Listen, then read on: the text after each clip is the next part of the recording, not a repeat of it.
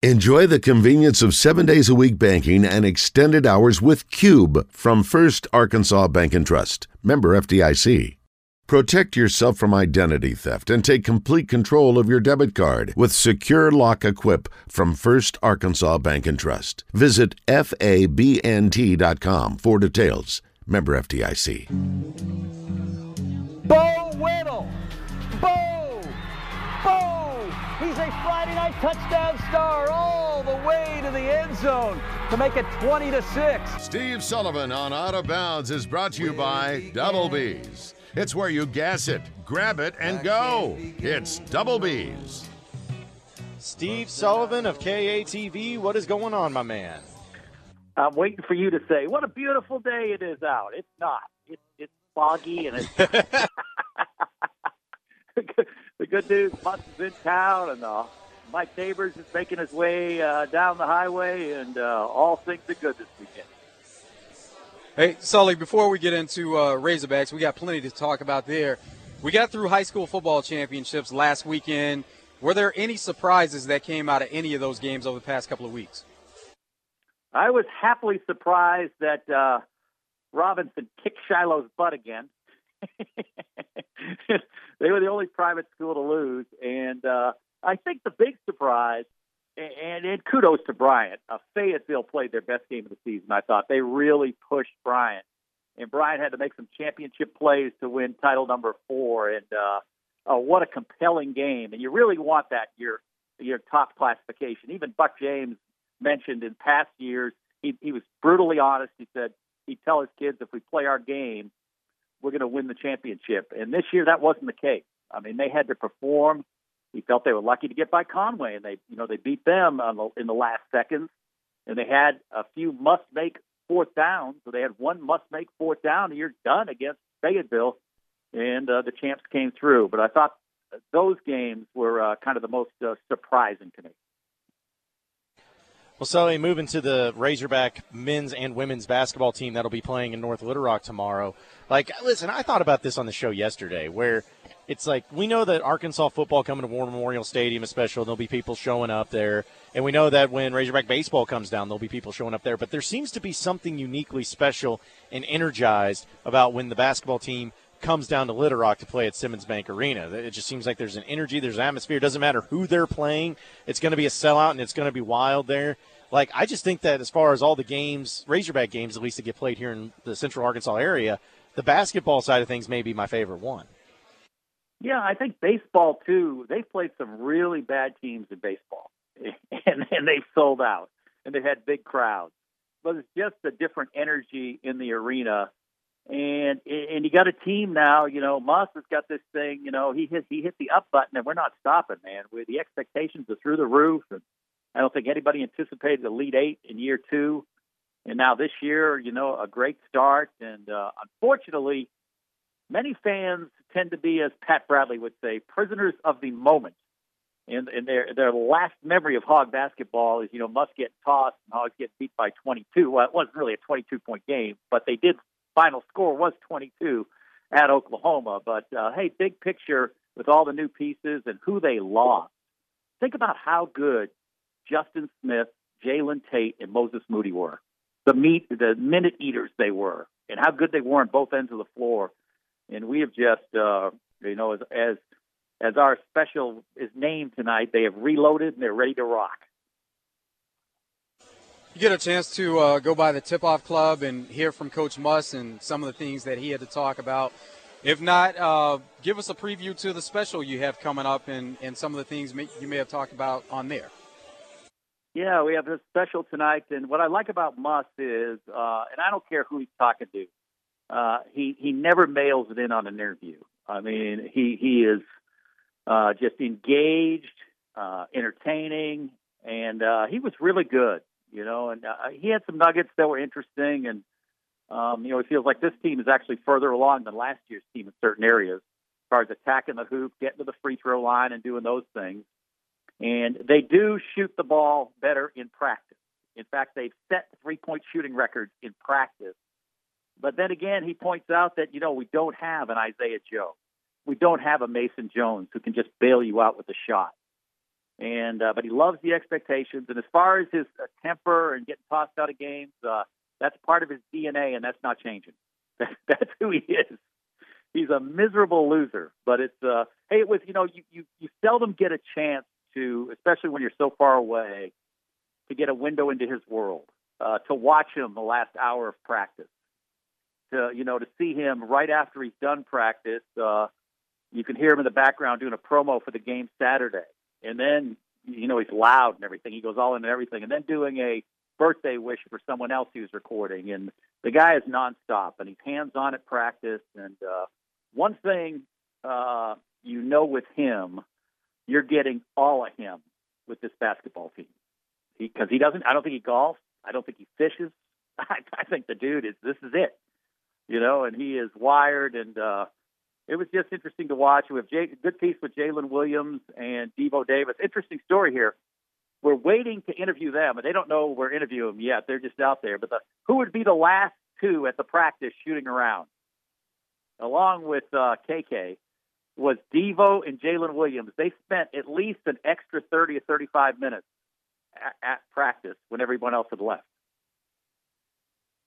Yeah, that's incredible. Like that, and that's the type of thing that you want to see, especially after having the performance that they did. And see that, Sully, that to me, that's what's going to be the interesting thing about this game too, is because I know it's Hofstra, so it's not like it's an Oklahoma team, but just to see the response, how this week of practice went, because it wasn't even like they had a quick turnaround. Because in other games they would be a play on Saturday and then play on Tuesday. Like they've had a full week to let this set in, and so that's what I'm going to be looking at, is seeing not only how the team comes out and plays, but how does Muss handle the starting rotation? Does he give more guys minutes and other guys less minutes? That, to me, is going to be really fascinating in this one.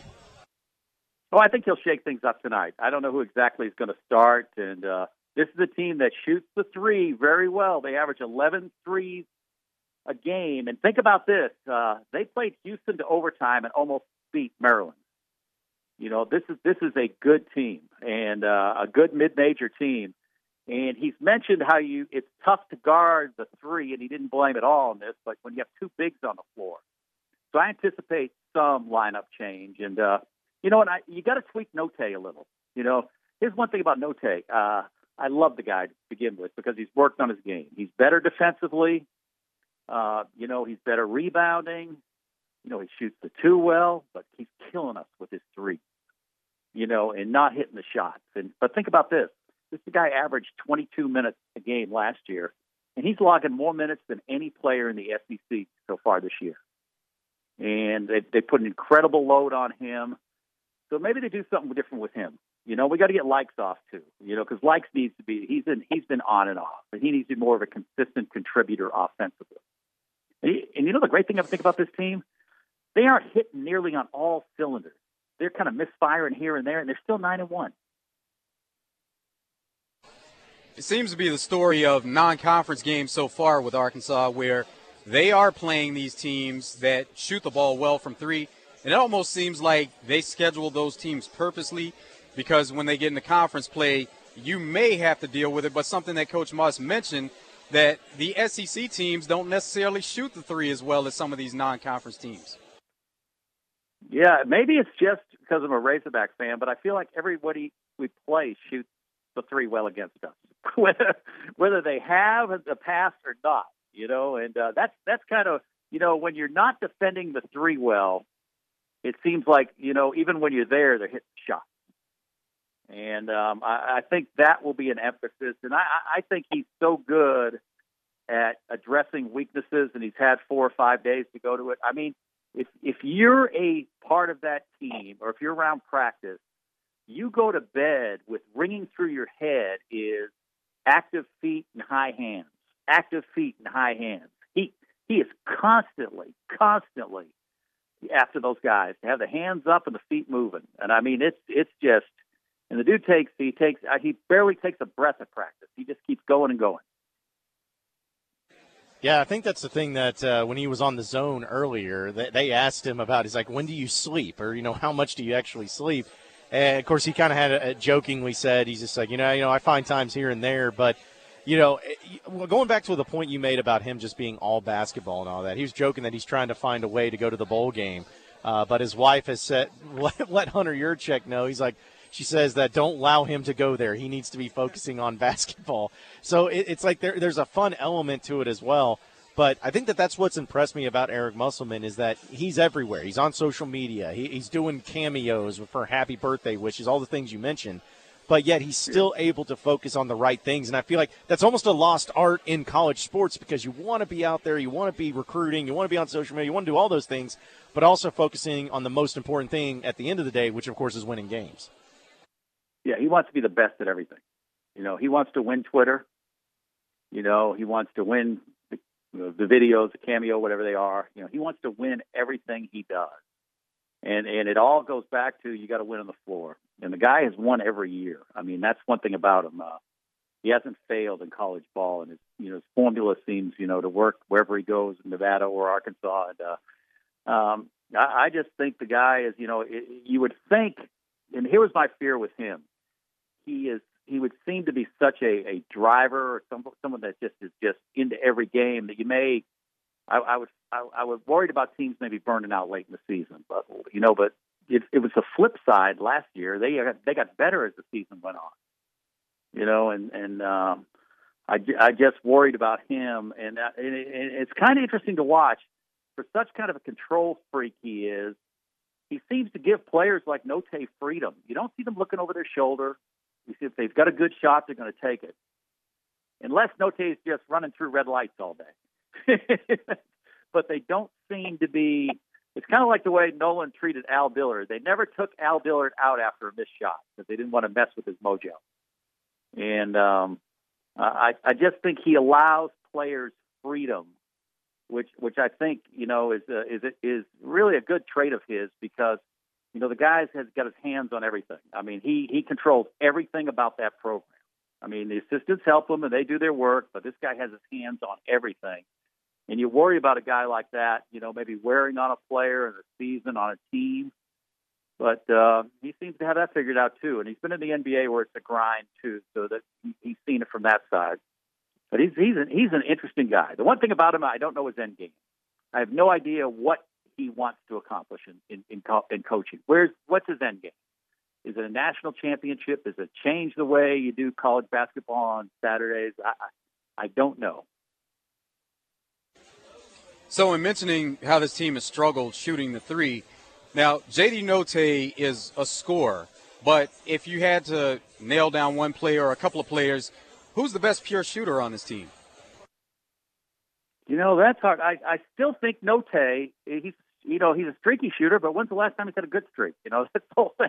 The best pure shooter, if you line him up, they say that Jackson Robinson is, but the guy doesn't play, so you've got to pretty much X him out right now unless he gets increased minutes. I tell you what was encouraging at Oklahoma, and I don't think it's a formula for success having Debo shoot 8 times, but the fact that he hit 4 and looked so good shooting them, squaring up, that if he's just a mild threat from 3-point range, how much better does that make Debo? And I don't doubt he would improve because if you look at his Twitter or Instagram, he spends every waking hour at the gym.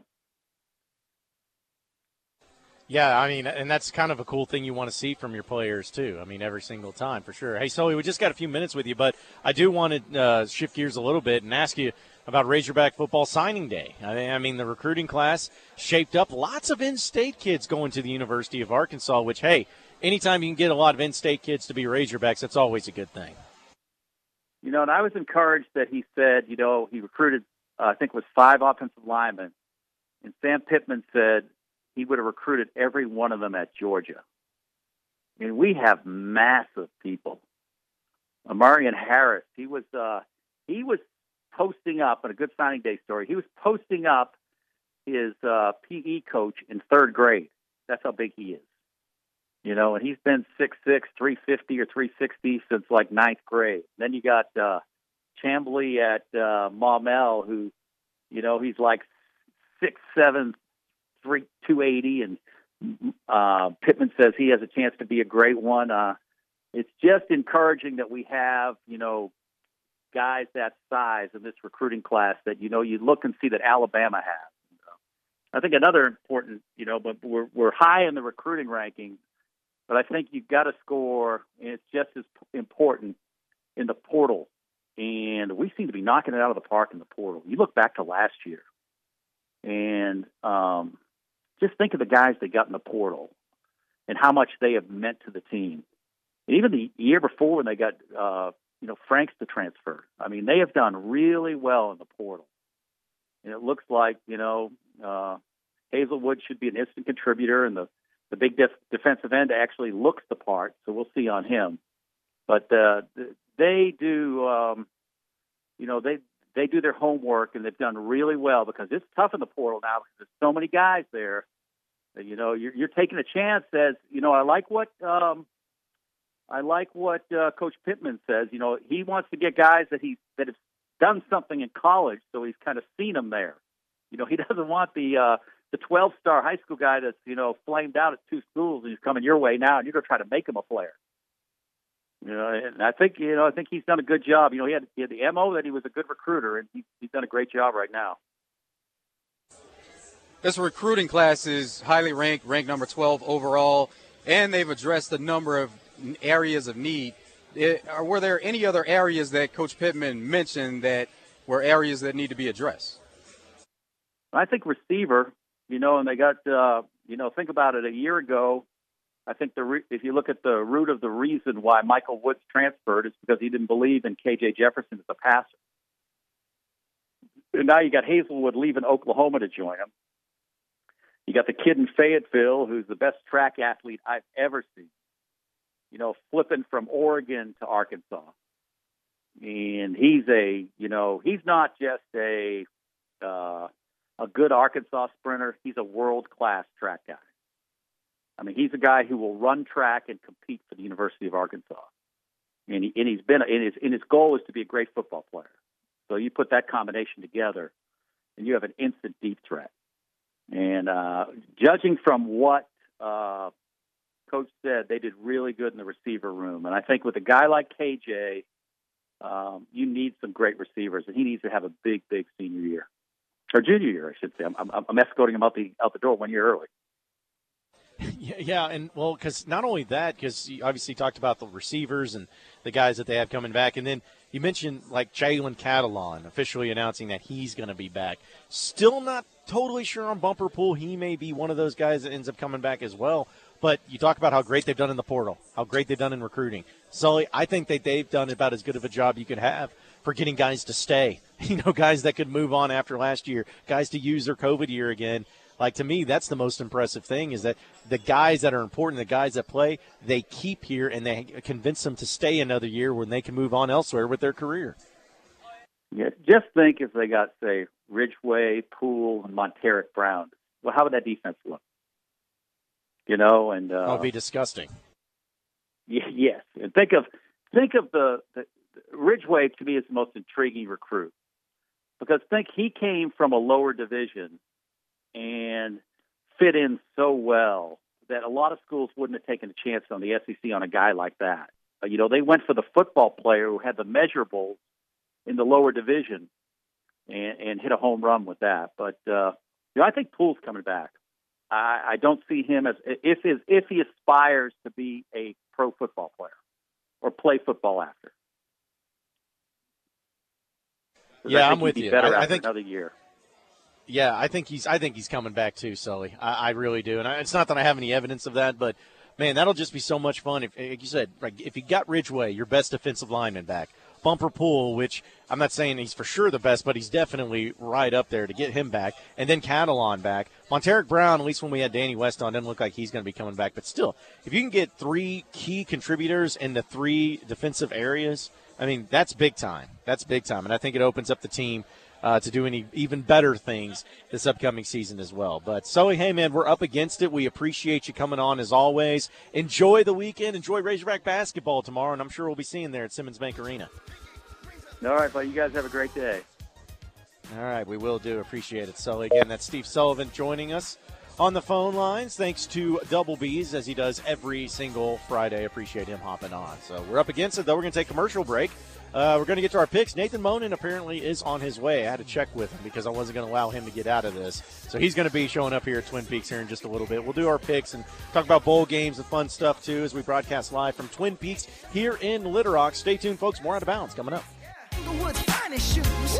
Don't look too hard, might hurt yourself. Known to give the color red the blues. Kill 'em. I'm a dangerous man with some money in my pocket. Keep up. So many pretty girls around me and they're waking up the rocket. Keep up. Why you mad? Fix your face. Ain't my fault they all be jocking. Keep up. Players only.